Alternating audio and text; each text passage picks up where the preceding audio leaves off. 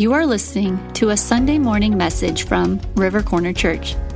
River Corner Church is a growing church community of everyday people who gather to worship God, follow Jesus, and journey through life together. You are invited to gather with us on Sunday mornings at 10 a.m. If you have any questions about something you heard in this message, or if you want to learn more about our growing church community, visit us online at rivercornerchurch.com. When I was growing up, I had a white cat by the name of Friskus.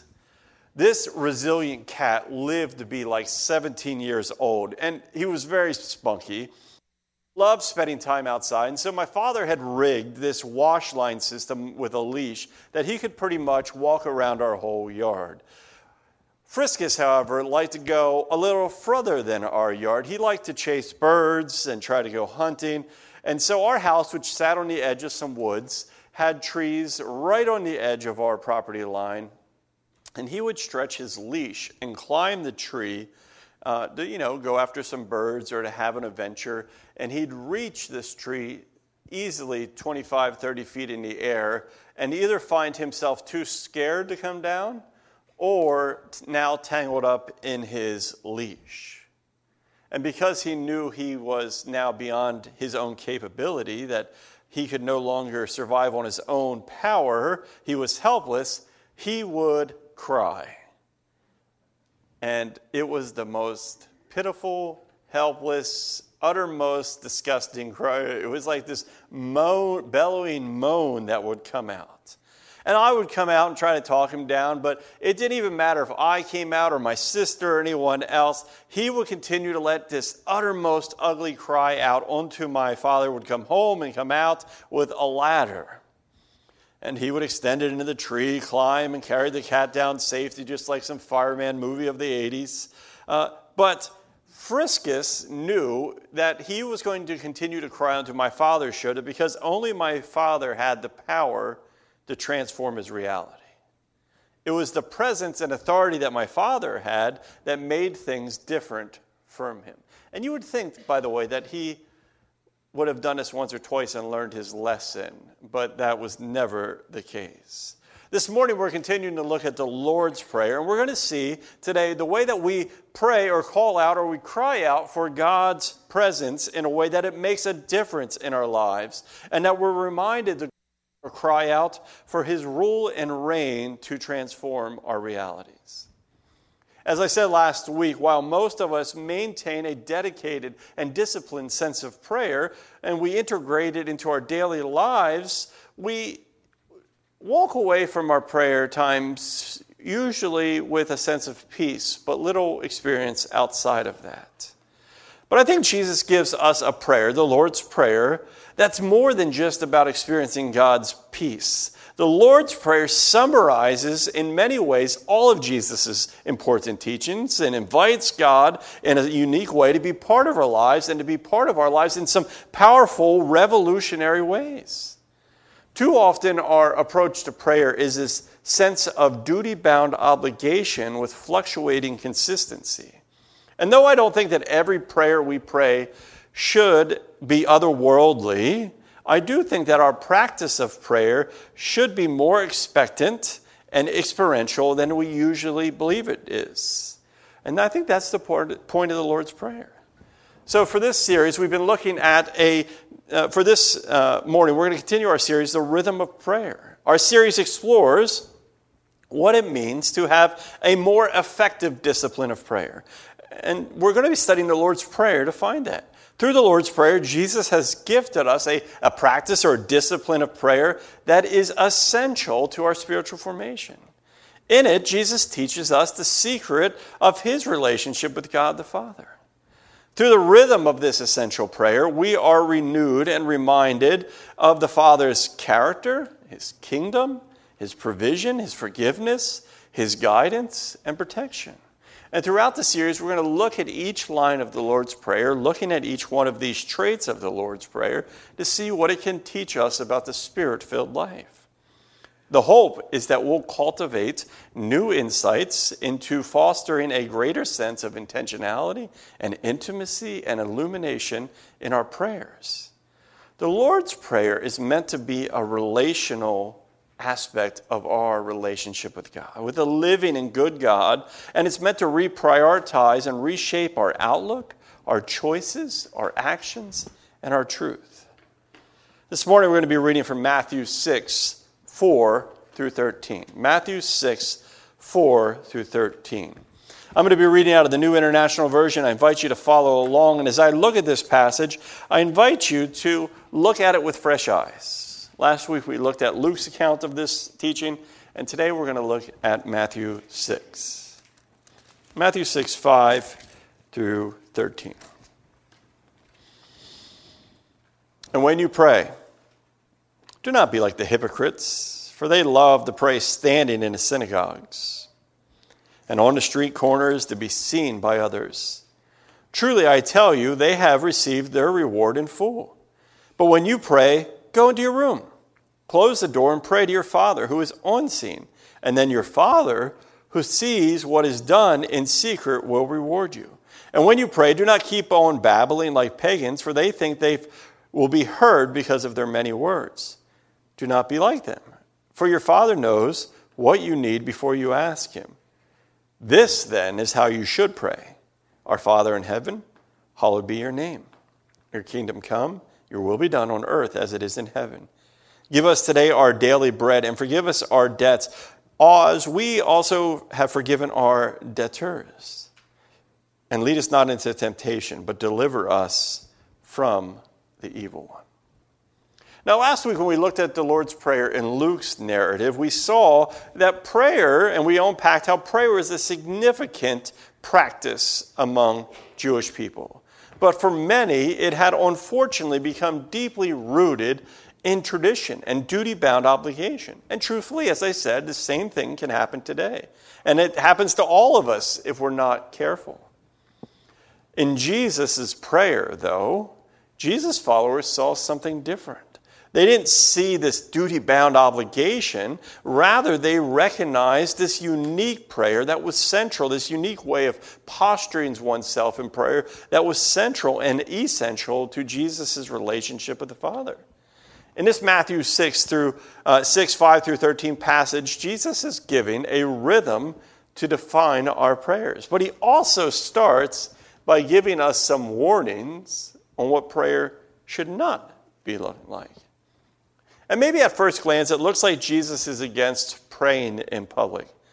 But Jesus is not so much against them praying in public as much as he's against praying in a way, or challenging prayer, that longs to be seen. Jesus gives us the posture for effective prayer, prayer that is done to the audience of one. Later on in the New Testament, James, the brother of Jesus, will write, "The prayer of a righteous person is powerful and effective." The word for powerful there carries this intent that God's Spirit is on it and that it's effective, or that it means it is heard and God enacts on your behalf. That effectiveness we see is that God's presence comes through prayer. Jesus didn't have a problem if they prayed in the park, but he did have a problem if they were praying in the park or the street as a sign or in a performance sort of way. He recommended an approach to prayer that avoided any temptation of being performance by moving away from others and the expectations of others into a space in your house that was so private and so away from others. Now, just as a side note, in the past few years, I've noticed more and more protests, rallies, political outings, and other public events that have taken to the public sphere with this sense that they are worship events or prayer events. In fact, this is nothing new. In my lifetime, I've watched the forming of the National Day of Prayer. Now, these things, I think, border on unhealthy ways of what Jesus is approaching at here. I want us to not be infatuated or ignorant of Jesus' warning in this infatuated with that public display or ignorant of what Jesus' warning is in this passage. Though that's not exactly what Jesus was coming against, I think all of those things border too closely to the territory that Jesus is warning against in this passage. He's asking them to make sure that their prayers never make a scene, a show, or a spectacle. Rather, that they are always a very intimate and intentional act that is serene, it's serious, and sincere. Jesus instructs them that when they practice the discipline of prayer, they're not to be like the hypocrites. Now, hypocrites in this day were street performers, and they were people who performed as others by wearing a mask to hide who they were, to show the audience who they were pretending to be. So if I was pretending to be the emperor, I would wear a mask on a stick that looked like the emperor, and I would come out and act in that way. Jesus states that there are some people in their day who put on a show with their prayers. They are hypocrites. They're actors in the street. These hypocritical people pray, in essence, in a way that their prayers are not coming truly from who they are, but rather they're praying from a place that masks who they are so that other people around them think they are someone different than they are. It was not a discipline that brought reward from God's favor. The nature of prayer in this passage is never to make a scene, a show, a spectacle, but always act in a serene, serious, and sincere act. We must ask, what is the intent behind our prayers? Jesus says that when these hypocrites are seen by others in their prayers, this sense of being seen is the only reward that they'll receive. In that passage, the word that Jesus uses for reward is a financial term. It is a term that represents a wage for a day's work. It speaks to the way that a person receives wages for their own efforts. The prayers we do in our own power don't receive God's blessings. They only achieve what we can achieve on our own efforts or out of our own selfish power. Now, I think what I take away from this is God doesn't even bother to honor prayers like that are not from a state of sincerity, that are out of our selfish power. I take away that the state of our heart, the intent of our hearts matter, and we must note that we can pray in a wrong and ineffective way. Jesus goes on then to say that if someone prays in their room or their closet, depending on what translation you are using, they will receive a reward from God. Now, let me just pause here for a minute because there's an important contrast. The word that Jesus now uses from reward is a different reward. In fact, he's speaking to the way that you receive the favor of God. The word for reward Jesus uses the second time, those who pray well, isn't about receiving your pay for a day's work. Rather, it's about being awarded something or repaid for something or receiving a yield on an investment. So if I make a wise investment, or I put money into a CD and I earn interest on it, that kind of term is what Jesus is using here in this second passage. The prayers that are serene and serious and sincere are intimate prayers that receive and understand and are blessed by the favor of God. Ineffective prayers are easy. You don't have to think about what you're doing. You just do it. But effective prayers take great intentionality. Jesus speaks about them praying in a room that has a door and is in secret. It's secluded. It's this inner room of their house. As I said, some translations call this a closet. However, homes in this era did not have closets. Katie and I, when we first got married, we lived in a city, in an apartment that was just shy of 500 square feet. That's very small. Thankfully, we only paid about $1 per square foot, so our rent was also under $500 a month. Those were the days. It was on the third floor, which was fun to carry our groceries up, and it was laid out weirdly. To access the bathroom, you actually had to walk through our bedroom. We had this long, skinny hallway that only a full-size bed could fit down. I don't know if you've noticed, but I'm 6'5" and over 200 pounds, so sleeping on a full-size bed is quite creative. The other thing weird about this house was closets were an afterthought. They built them years after this house was built. In fact, we had just one in our bedroom, and it was wide, but it wasn't deep. It might have been only 6 inches deep, which means that a hanger couldn't fit in straight in. You had to turn everything on a 45-degree angle if you wanted to be able to pull the doors shut. The only other closet we had in that apartment was this room we called the pantry. And really it was just a closed-off staircase to the attic, or what was the attic. And that staircase closed off was where we kept our food and vacuum and cleaning supplies. That kind of idea of a pantry, a place where you store your stuff, your treasures or your food, that's what Jesus is speaking to here. It would have been the only room that had a door inside a house in his time. And not everyone even had one of those. Some homes in his time had a small pantry-like room for treasures or food. And this is what Jesus is speaking to. He's speaking about this intentionality space away from the public, without a window, with no chance of being seen. With such a serene, serious, and sincere approach to prayer, then our focus can only be on God alone, without distraction, without worrying about what others think or what other expectations are on us. A prayer in public is distracted and comes with temptations. But prayer in private is undistracted and intimate. After convincing them on how to posture their prayers, Jesus gives them this rhythm to prayer. And we looked at Luke's telling last week, and you may have noticed there's a little bit of differences between Luke. We could speculate a lot of things. Some scholars think that Jesus probably taught this prayer more than one time. Some speculate that Matthew added some poetic nature to it.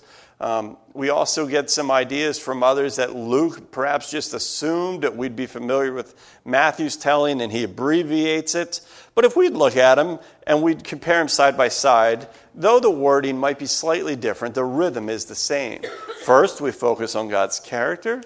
Secondly, we focus on God's kingdom.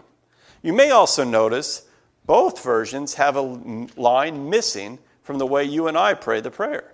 What's missing from it? A line that says, "For yours is the kingdom, the power, the glory, forever and ever. Amen." This section is not in Matthew or Luke's telling of it. In fact, it doesn't appear in the scriptures or any manuscript we have of the scriptures ever. Where does it come from? Well, it comes from about 55 to 150 AD from a small document called the Didache. The Didache was a document that just translates as the teaching. In the Orthodox Church, this is still considered an inspired book.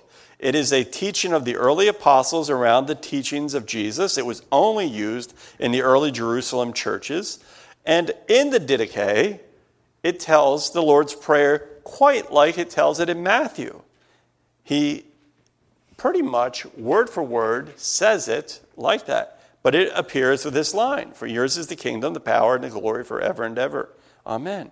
And like Matthew, the Didache prefaces the Lord's command with this: "Don't pray as the hypocrites, but as the Lord commanded in his gospel." Now, by the way, I'm going to make the argument that I think Matthew's telling of the Lord's Prayer is most correct because it's word for word how it is in the Didache. Some people speculate there's this document called Q. You may have heard of it. I am under the belief that Matthew is Q, that it's probably the oldest of the four Gospels, and we get maybe the most authoritative look at what the Lord's Prayer looks like. Then it tells the Lord's Prayer, but then at the end of it, it says this in chapter 8 of the Didache: "Pray this 3 times a day." Pray this prayer, the Lord's Prayer, 3 times a day. This command to pray the Lord's Prayer 3 times a day isn't meant to be this legalistic, duty-bound obligation. Rather, this is the disciples who walked with Jesus, knowing that this power had become, the prayer had become so powerful and transformative for them. They experienced something in it. They watched how Jesus experienced something in it. They wanted the same thing for their followers, for their disciples and their churches.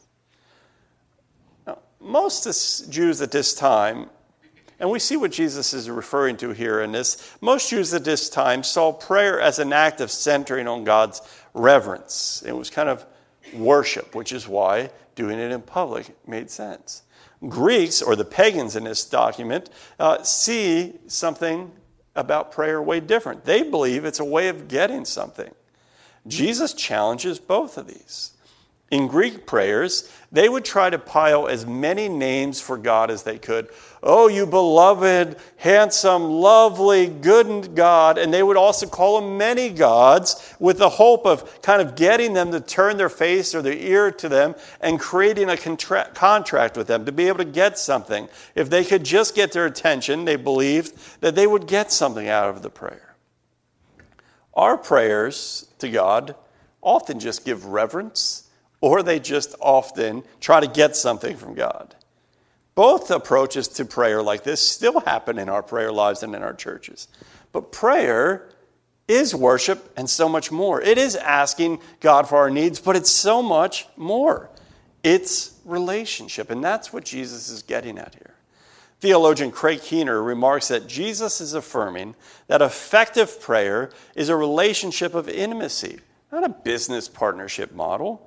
We haven't gotten to the part of our needs yet. Jesus is still teaching them that prayer is this act of focus and realignment to who God is. Now, in many ways, we often hear that what Jesus did in the Lord's Prayer was something new. And he did do some really new things about it. But it's not unfamiliar to people of this day. Most Jewish prayers of this day utilize similar language minus Abba or Daddy or Father. They would have used Heavenly Father, as we looked at last week, or Hashem, or King of the Universe. Though Jesus uniquely takes from many prayers of their day, of which they had many, and combines the best of the best into this unique, intimate, and intentional rhythm of prayer.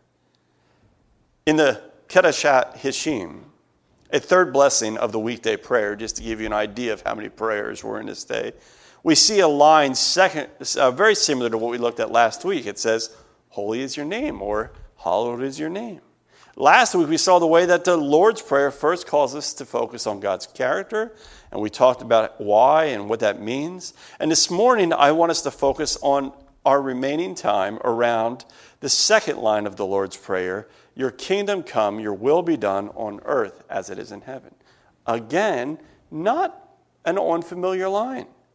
In the Jewish mourner's Kodesh prayer, we get a similar line that says, may he establish his kingdom in your lifetime and during your days and within the life of the entire house of Israel, speedily and soon. By the way, I like Jesus' version a lot more. It flows better, it's easier to remember, it's shorter. The mourner's prayer was this request for a swift arrival of the Messianic kingdom as long as God's divine will wanted to bring it about. And that's what many in Jesus' day were looking for. In fact, if you look at Jesus' birth, when they go into the temple, there's this guy named Joseph of Arimathea there, and it says he was waiting for the arrival of God's kingdom. In this line, Jesus teaches, your kingdom come, your will be done, that he did establish the kingdom of God, the reign of God. And in this line, we're reminded that we can pray in a way, our prayers should be prayed in a way that brings heaven, where God is, where he exists, the realm in which he lives, where we will be in eternity, and we bring it here and now, into the present. In this prayer, we are reminded that we are ambassadors of God's kingdom. Jesus intends us to be co-collaborators of his kingdom. Individuals who are seeking and acting in confidence and concordance for God's will to be done in our lives, in the lives of others, and in the lives of others around us. This line reminds us that effective prayer is meant to realign us back to God's kingdom, which simply means his rule and his reign, or his right to rule and reign. It helps us reorient ourselves to the reigning, loving goodness and good news of God and what it longs to do in us, with us, and through us. Not just in, with, and through us here and now, but the places that we live, that we work, we play. Now, I was never a fan of wrestling on TV. I think it's hardly a sport. I know I've probably offended some people in the room. But I loved playing wrestling video games when I was growing up. In the 80s, the arcade scene was popular, and there were these WWE or F wrestling things you could play. And there was this mode called Tag Team. Tag Team is this great idea where when you were starting to run out of power and you felt like you were losing, you could tag someone to come in and support you. You could get their support, their power and strength in the ring with you. It's probably also not fair to have like 3 people on one, but it was a good way of winning. Jesus intends his disciples to understand the Lord's Prayer in the same way. That God's presence and power that's outside of the ring can be with us now inside of the ring. And that's important. That's why it's important for us to get away from distractions into private spaces and to focus on God's strength, not our own. The word that Jesus uses for kingdom describes a king's right to rule and reign in an area. God's right to rule and reign in an era is a reality that is meant to invade our hearts, but also our lives. It's also a reality that means God's presence is invading and longs to invade the world around us and to liberate it. To bring justice, to bring good news, to bring goodness. In this step of the Lord's Prayer, Jesus intends us to see that no matter what situation we are facing, no matter what reality is knocking at our doors, we reflect and remember that God's kingdom can break in. We can tag team him into the moment and be there with us, bringing redemption and restoration. In Luke 4, Jesus defines what spirit-filled kingdom living looks like. When he came out of the desert, full of the Spirit, he opened a scroll to Isaiah and read, "The Spirit of the Lord is upon me, because he has anointed me to proclaim good news to the poor. He sent me to proclaim freedom for the prisoners and recovery of sight for the blind, to set the oppressed free, to proclaim the year of the Lord's favor." In the Lord's Prayer, in this line, we are asking for God's kingdom to come with power, with might, with good news, with freedom, with recovery, with liberation, with God's favor in the same way that it came through the ministry of Jesus. We are asking for those things to invade every area and arena of our lives. Even today, ongoing within Jewish circles and synagogues, there are prayers that pray similar things. There's the Amidah, and its 14th and 15th petitions that reflect on this longing for the Messiah's kingdom. While we agree with them that the full realization of God's kingdom will be fulfilled when Jesus comes back, what they're missing out on is something we get a glimpse of in the Lord's Prayer. Jesus began the inauguration of God's rule and reign 2,000 some years ago. It's a reality that continues today. We are reminded that we are part of it today. Not just that we get to see something that's yet to happen. In Revelations 21, 1 through 4, John, an early follower of Jesus, has this otherworldly vision, perhaps in a time of prayer. And he says, "I saw that there's a new earth incoming where God's dwelling place is now among the people, and he will dwell with them." This second line of the Lord's Prayer is meant to help us prophetically begin to see what John was seeing, that these things are already beginning to be made new. Through prayer, God is already beginning to dwell with the people of God. The rule of reign of God is setting up shop in our hearts and our lives and in the world around us. Author Mike Breen remarks that in this part of the Lord's Prayer, in essence, this is what we're saying to God the Father. I want what you want, Daddy. Your kingdom is an awesome kingdom of light and love. And I want your kingdom to advance in this world of darkness and hate. My desire is the same as your desire, to see everyone come out of this world of sin and into your kingdom. Speaker Dallas Willard defines heaven in this way. Heaven is simply God breaking into our reality. So in this way, the Lord's Prayer reminds us we can experience heaven in our prayer. We're reminded that in the way it was in the beginning, the way that it shall be in all eternity is now breaking in and transforming our reality. Lord, let your kingdom, your presence, your right to rule break in here. Let us taste heaven. Jesus certainly is challenging duty-bound, obligated prayers. And I think he gives us 5 quick things to take away. 1, our prayers experience greater effectiveness when we approach them in a serene and serious and sincere way. 2, we should intentionally invite God's kingdom into our reality. That's why he puts it as the second line of this prayer.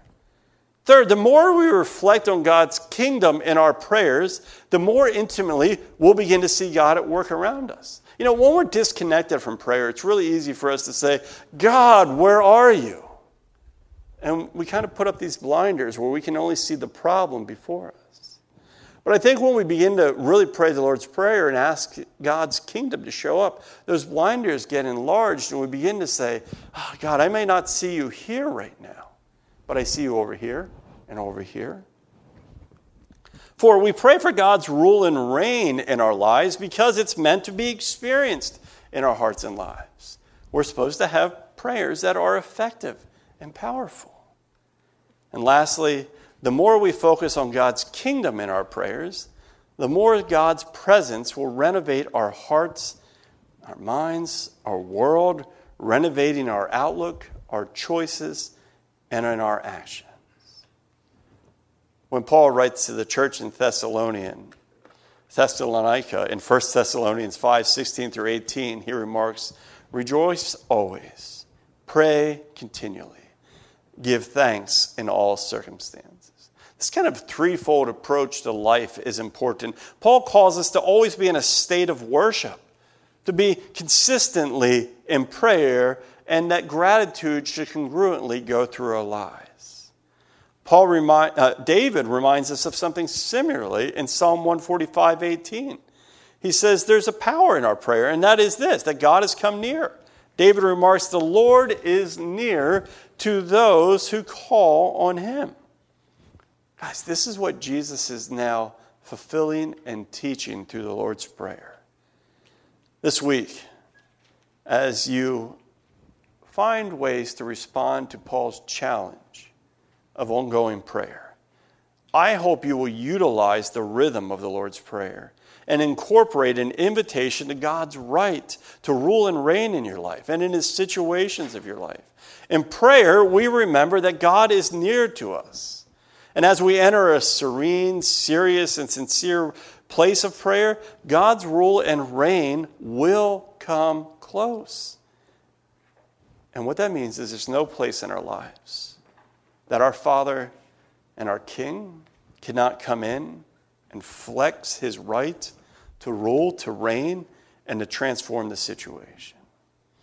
Thank you for continuing to journey with me through this series. I'm looking forward to what we learn as we go on, but may God's rule and reign become more and more aware and central to your times of prayer. This is my hope for my prayer as well. Next week, as we continue, we're going to be looking at how God then moves into a focus on him as the provider, or God's provision, and how that is an important aspect of our time of prayer.